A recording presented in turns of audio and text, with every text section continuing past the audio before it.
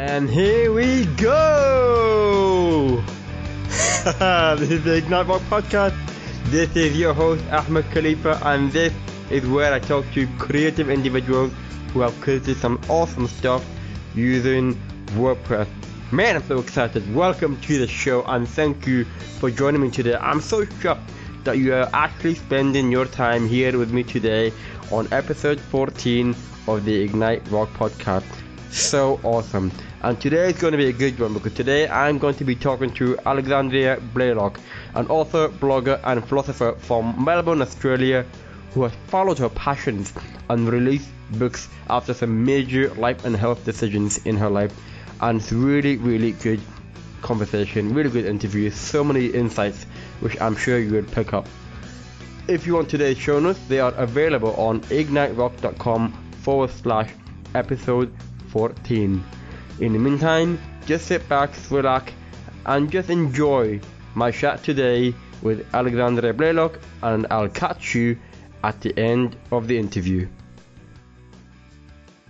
And here we go, everyone. This is going to be an exciting one today. I have Alexandria on the line today, all the way from Melbourne, Australia.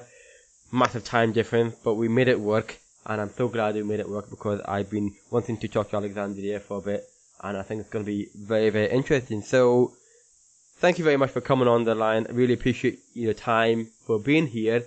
And I guess want to start off with just a little bit about yourself. So, tell everyone about who you are, what you do, and how did you get to where you are today? Hi, Ahmed. Thanks for having me on the show. My name's Alexandria Blaylock. I write books and I have a blog. I've wanted to write books for a long time, but it's one of those things that most people would like to do as children, and then they grow up and they get proper jobs and they earn proper money and get proper mortgages. And writing books isn't always very good for achieving any of those grown-up goals. But for me, I had a kidney disease and I became very ill before I had a kidney transplant, and I had to give up work. So when the kidney transplant came through, I wasn't quite sure what I wanted to do, but I knew that after being so sick, I needed to do something that was worthwhile. The kidney that I got came from a deceased donor. So somebody, presumably that somebody else loved a great deal, has given me the gift of their continued life, and I wanted to make that something worthwhile. And I wanted other people to wake up and pay attention to their own lives and to stop living them on autopilot and to choose what they were going to do next. Wow.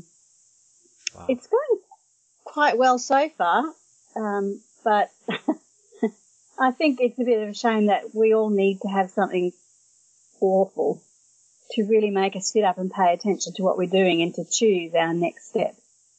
And it's a good point because, sometimes you have to be, someone needs to shake you to realize, what you have right now is valuable. You want to make use of your time.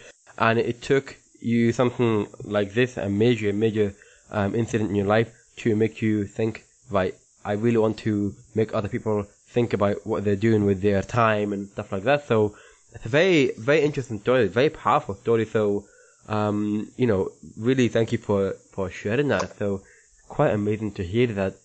And one thing, when I look at your website, you're displaying your books, and I want to read a quote that you've mentioned, and you said about, you write personal development books describing how rational thought about activities like getting dressed and feeding your friends can lead to the kind of pleasure that makes life worthwhile. And it's quite a philosophical way of thinking, isn't it, Alexandria? It's really kind of deep and powerful thinking about your own lifestyle.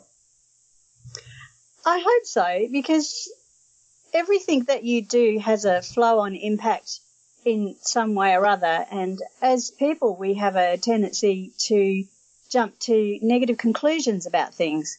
And if you're, in the jungle running away from tigers or whatnot, leaping to negative conclusions is absolutely the best way to stay alive.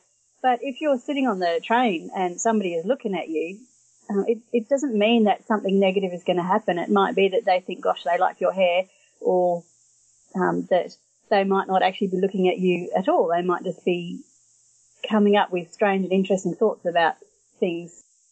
You wouldn't sort of think that if you didn't think that. I don't know if that makes any sense. Yeah, well, it's just what we were saying before, that, you know, you wouldn't think about it until someone kind of pointed it out to you, really.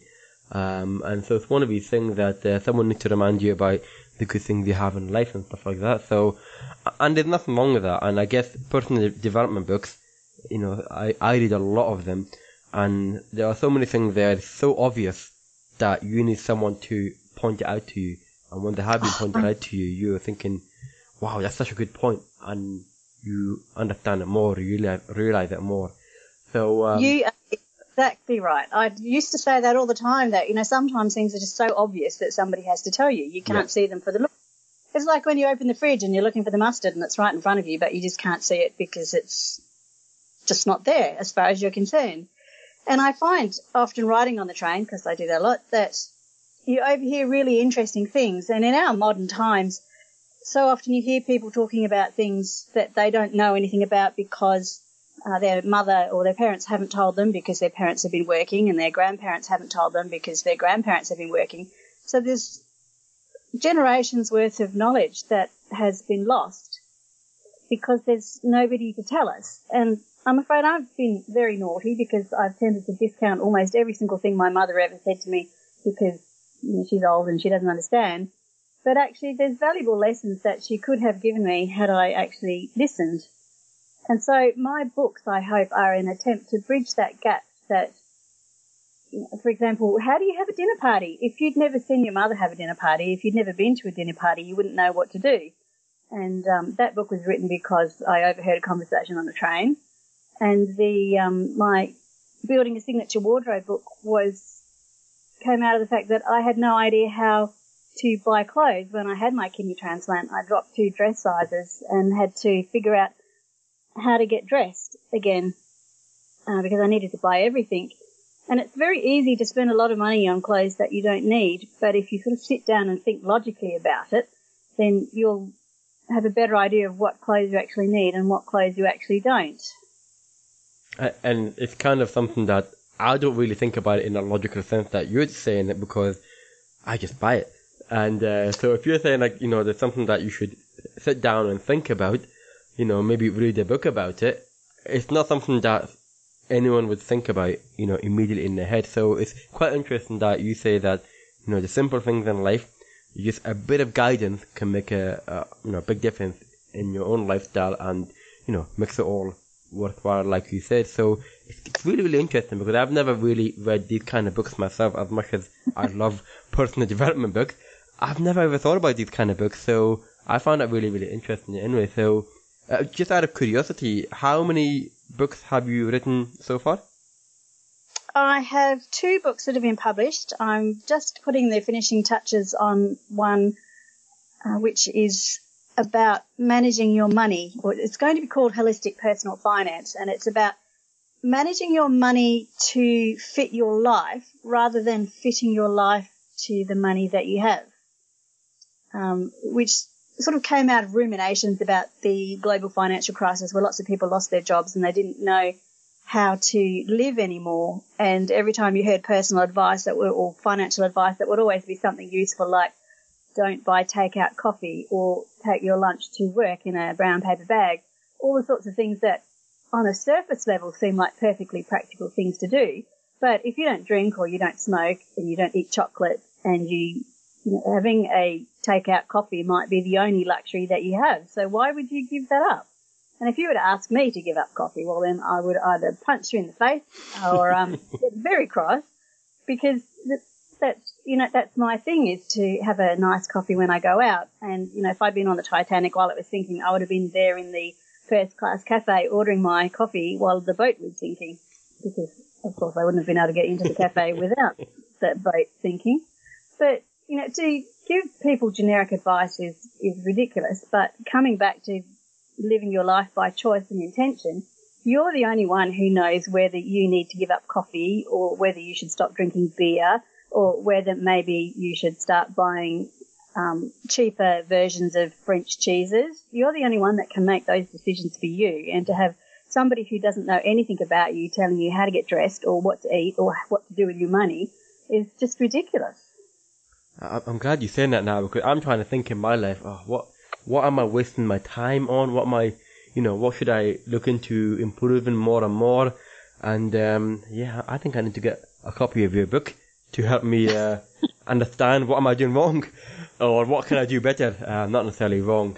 That's really interesting. And the thing is, I imagine for authors like yourself, is that it's a very competitive market out there for authors, regardless of what your fiction or non-fiction and what genre you're doing and topic.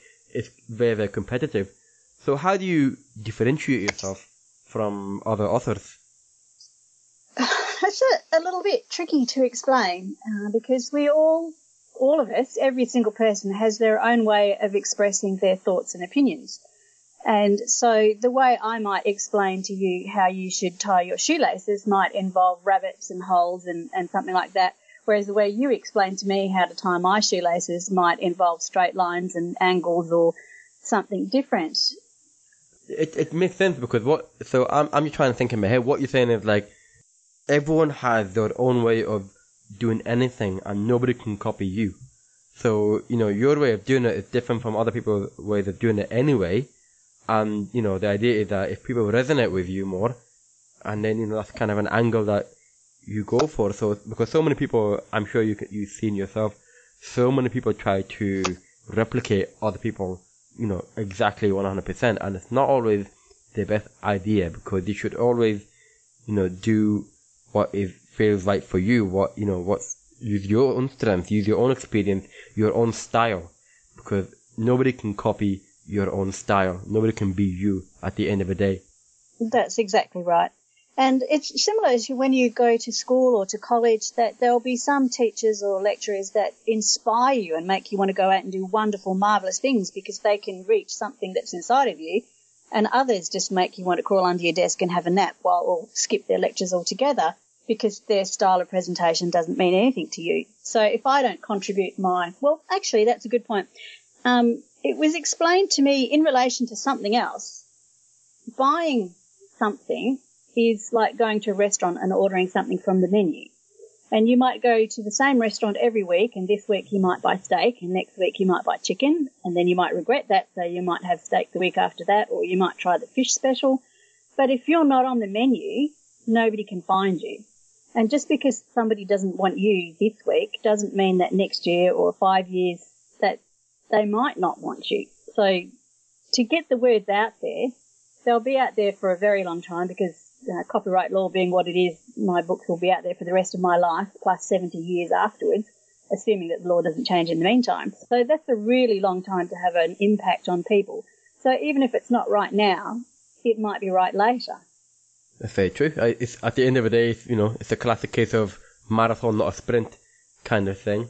And, exactly. It can kind of apply to a lot of things in life anyway. So, I think one thing that people should always think about is having that patience, really, because you can't expect an overnight success in many, many cases. So, I definitely agree with you on that. And you talked about, about having, making sure that you are getting yourself out there and making yourself known and just making yourself visible. And of course, one way of doing that is to become visible online. So, with that in mind, we're going to talk about, being online, you having a website, you're using WordPress. We always talk about WordPress over here. I'm curious, how did you come across WordPress in the first place? What was your experience like? And why did you end up choosing WordPress for your own site? Around about the time that I was looking at setting up a blog, and my website started as something a bit different initially because I was going to use it as a sort of demonstration of adequacy in terms of getting paid writing, which I've actually sort of segued into editing and now use the site just for my own writing. But at the time, I didn't really understand how they worked. So I was completing as it turns out, unnecessary masters in project management, and one of the things I had to do was a research project at the end of it, partly to explain my understanding of how to run a project and partly to have an outcome. And so for my research project, I looked into how I would start a blog and what I would write and what software I would use. So I did an amount of comparison between what I knew about websites, which is mainly what I knew from my subscriptions to other people's websites. And as you're aware, a lot of web hosts have quite generous affiliate deals for web hosting. So a lot of writers or bloggers will suggest that you should have a self-hosted WordPress website. So that was what I had the greatest exposure to. I didn't sort of know about Wix or Squarespace or any of those other ones. So I did a bit of research, found out about web hosting, found out how it worked, and sort of came to understand where my blog would be placed and how it would work and what my address was and that sort of thing. And I started with a free WordPress site. I expected it to be very difficult because people said WordPress is very difficult. But it was a little bit, because most of us are really just exposed to using the Microsoft sort of platform, and as you know, a WordPress dashboard is nothing like a Microsoft setup. So it was a little bit hard to get used to, but it has its own internal logic, and I think a lot of people don't really take the time to understand the logic behind the way that it works. And as a writer, I usually try to understand how things work so that I can explain them simply and easily to other people. But I don't know that I could change now. It's one of these things where, in the beginning, people come across it and it might be overwhelming for them. And it can put off some people, when they start from a clean slate and they look at WordPress, for example, and having your own self-hosted WordPress site, and it gets a bit intimidating. You think you don't know where to start, and for some people they just don't want to touch it anymore, and they just step away from it and never go back to it again. But I guess you just have to kind of bite your tongue and just go for it. And I guess most people always think that your first website, or when you first publish anything, it should be absolutely pristine, perfect, and immaculate. And it's never ever the case. I mean, every single website in the world will have some kind of fault. It doesn't matter what it is. But it's all about just get out there, get started, get your website. It doesn't have to be WordPress. Just get any website and just get started. Just start writing content on a blogging or even a landing page at first, and just build from there.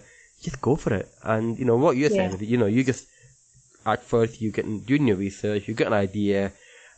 At first it's maybe a bit tricky, but you manage to get over the hurdle, really.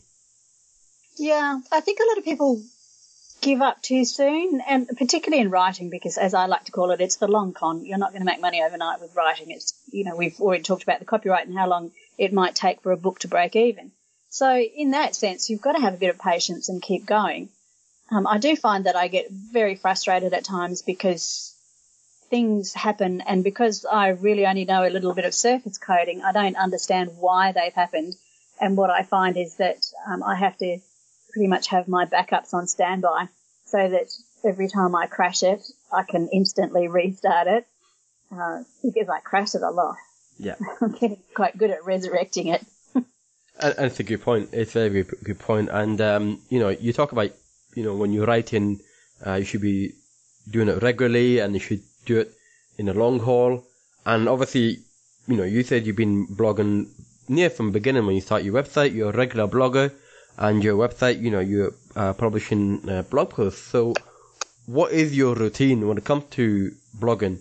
What kind of routine do you have? And, how do you come up with, topic ideas as well? The blog exists to support the books, that in theory that you'll read the blog posts and you'll think that's really interesting, and you'll sign up for my newsletter, and maybe you'll think that's really interesting, and maybe you'll go out and buy my books. So in theory, it all works to drive book sales. Doesn't always worked that way, because if your web host isn't very good, then your site isn't going to be readily available. And I've just recently had to swap my website from a poorly performing host to one which I hope is better performing. In one sense, I haven't lost anything because it sucked. But if I had a really good website that it was performing really well before I moved it the first time, so I regret moving it the first time. Anyway, besides the point. Because it's got a purpose of supporting the books, I have an editorial calendar. So for the whole year, I have a basic idea of where posts that support books will fit in amongst personal projects and sort of other things. So I have an idea of what's going to go where, but I try to publish 2 or 3 times a week. I try to keep to a regular schedule. I have them set so that they all publish at 7 minutes past 7 in the evening, my time, just because I kind of like the 7:07 sort of aspect of it. Wow, that's really interesting. 7:07. That's really interesting. So what you're saying? You have like some kind of like an editorial calendar as such. Yeah. And so do you use it in the old-fashioned pen and paper way with the post-it notes, or do you use some kind of tool online to help you start creating and organizing your calendar? I'm afraid that I use post-it notes, and I have a notebook, and I do the old pen and paper. Part of my frustration about making computer things work kind of rubs off on a lot of the project management apps that are out there, and I can never quite find one that suits all my requirements. So I just use a glorified bullet journal to keep things in order. So when it comes to my editorial calendar, I basically just have the months, and I will write, for example, one blog post each month to support stress-free dinner parties, and there's one each month to support Build Your Signature Wardrobe. I have a project that I call Project Worthwhile Life, which is a sort of public attempt to demonstrate how to make choices to live a worthwhile life. So there's one post each month with a progress report for that. I've got plenty of spaces for random things that come up and in response to other things. I've theoretically, one of my goals this year is to have adventures. So theoretically, I'm writing a blog post each month for an adventure, but it's been a pretty dramatic 2017 already, so I haven't actually had much in the way of adventures. I really need to look into that. So I try to fit them into a regular routine so that if you're particularly interested in something, then you'll know that, for example, all the adventure posts come out at the end of the month and all the progress reports come out at the beginning of the month, so that you can either track into those particular ones that you want, or you might like them and read the other ones. So it gives me a structure to work to, and sometimes I'll get really good ideas. One of my friends decided she was going to do a soup diet, which I don't quite understand the logic behind a soup diet, but that's fine. She's going to have a crack at it. So that made me wonder whether you could have a dinner party that was entirely made of soup. So my last blog post was about a stress-free soup dinner party. And a friend of mine was going on the Oxfam Trail Walker and has been explaining to me some of the grueling activity, because the Trail Walker is 100 kilometres in 48 hours, and he was explaining to me the difficulties of walking through bushland and so on for that amount of time. And that made me think, well, maybe you could have a breakfast dinner party. So that's a blog post that's coming up in the future. So periodically there'll be things that I hear that will start ideas. Or I recently saw, because I like to draw my pictures where possible from the State Library, partly because they're historical and partly because they're Victorian and they're Australian. And I came across a picture which unfortunately was not linked back to the 1855 article that it was attached to, but it was a drawing of a kangaroo jumping into a restaurant, and it was subtitled Jumping to Conclusions, or Jumping to a Conclusion.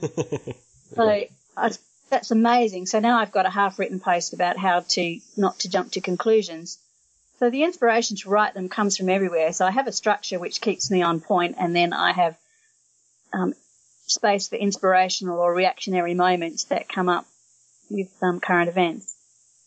I think it's really cool that your inspirations and topic ideas, it's just kind of all around you, and it's a good point. People forget about what goes on around you and how you could even just talk about it, or write about it, or even tweet about it. It's whatever kind of content you do, there's always something that you can say, and there's so many mediums you can use. So it's really interesting that you use inspiration around you, use a journal and a sticky note. Frankly, there's nothing wrong with that. I mean, I think a lot of people can resonate with you, so nothing wrong with that. I like to use, for example, Evernote, but everyone has their own style, so I don't think anyone can criticize anyone about that.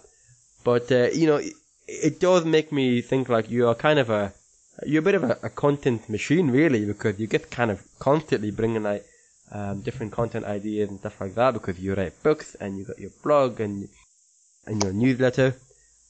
Do you ever find that, especially between the blog and the book, do you ever find that they can clash with each other? Because I know you said, the blog is to support the book, but has there ever been a point where, they actually, contradict each other, or they clash with each other?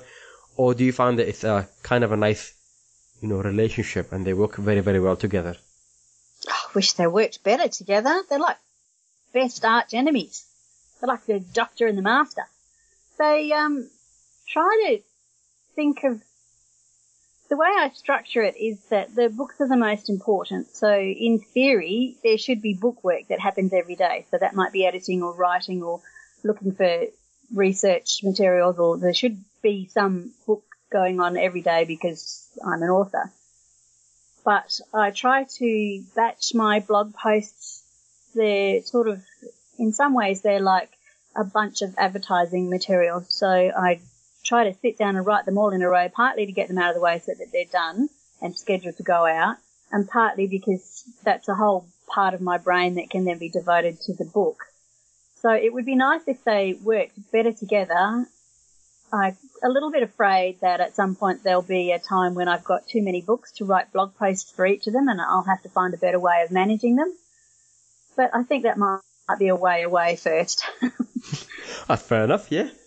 It does sound like you've got a lot of things going on there, and you've got your routines and techniques and stuff like that. I'm interested to know, what is your biggest strength? At this exact moment in time, my biggest stress is getting traffic to the website. As I mentioned, I recently moved, so I lost a lot of ground in terms of Google search responses, and I'm trying to sort of get my SEO working a bit better and trying to write a bit more relevant and trying to find those people that were keeping an eye on me and commenting and being in touch in the beginning when I was on the free WordPress. It's quite difficult because marketing to writers is its own little pyramid scheme going on there, so that a lot of the information that's being sold to me has really good copywriting but really bad content, or really not quite right for me content, I suppose. I shouldn't say that anybody else's content is bad, just not right for me. So I find it hard to, and a lot of it's also quite general. It's either very specific for a writer at a particular place in their career. It's all sort of Facebook ads, or now Amazon offers you the opportunity to buy paid advertising as well. So there's an amount of that. And last year I spent about $1,500 and got about $300 worth of sales. So it didn't seem like a really good investment of time. With 2 published books and 1 on the way, I might seem sort of more established, and I at least have the 2 books that can trigger sales for each other. I was actually a little bit surprised that my second book triggered extra sales of my first book, and I deduced that the third book will trigger sales of those things as well. But they're not.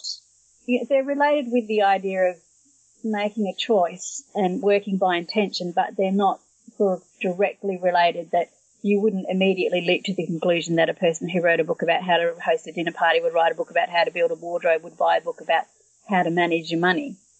So there's not a lot of synchronicity between them. So in some ways it's like having 3 separate businesses, trying to manage them and sell them. And now that I've got the new one, which I hope will come out in a few months' time, I've got to try and figure out how to give that priority and how to market that one, which is quite tricky. It's definitely tricky. Don't worry, I can understand what you're saying, and I think a lot of people can understand what you're saying. And because I was going to ask you, what is one of your biggest weakness? And you're talking about, bringing traffic to the site and stuff like that, and making everything sync together. And it's very, very tricky, but it's something that you kind of develop a habit over time, and you get better at doing specific, tasks once you do it over and over again. For example, a lot of people out there, they will think that they are not a good writer. They don't know how to write. But if they start writing, regularly every week, after a year, or even less than that, but after a period of time, you'll see that they got better and better at writing. Exactly. So it kind of applies to a lot of, different skills as well. So I can understand what you're saying. And it is very, very tricky, but it doesn't mean that you give up. You just learn and you apply, and then you learn from your mistake, and then you apply again. So exactly. It's one of these things that I try to advise a lot of people to do. So what advice do you have for anyone who wants to start their own books? Just start. Because the people tend to look at the end, not the beginning. And the beginning of writing a book is turning your computer on and tapping a few keys, or getting a pencil and writing on a piece of paper. And when you're writing a book, you don't have to worry about anything else at all. You just have to write. When you finish writing your book, then you can edit your book.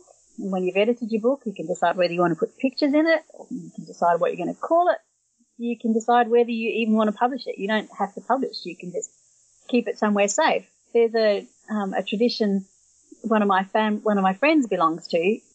In her family, they have a book which is the story of their family. So some people trace their family tree, but their family book has all the stories of the people in it. So they've got a book that's been going for decades and has people in it. So even if she just wrote that tiny piece about her, or about her mother, or about her child, then, she's written a book. And that book will never, ever be published, but she's contributed a chapter to a book. She's written something that's very important for future generations. So it doesn't matter what happens, where it goes. It doesn't matter how big the book is. It doesn't matter how short the book is. All that matters is that you just start writing. Very good point. So basically, just do it. Just start. At the end of the day. And I think it applies again. We just keep repeating ourselves. That applies to a lot of things in life. Just start somewhere. Just do it. And it's funny because my next and my last question as well really is that what advice do you have for anyone who's having trouble with using WordPress or even starting WordPress? I'm going to guess you're going to say just do it. Just start. Well, I would say take a backup. That's what I would say. Take your backup. And bear in mind, too, that when you take a backup isn't an exact snapshot of what your website looks like right now. There are little things that won't necessarily translate back when you reinstall it, which I found a bit surprising. But as long as you do a backup before you start, you're generally good. And, well, I think I'm in that stage now where I need a service that I can call when things go wrong. You're probably aware that, for example, the WordFence plugin takes a really long time to run scans.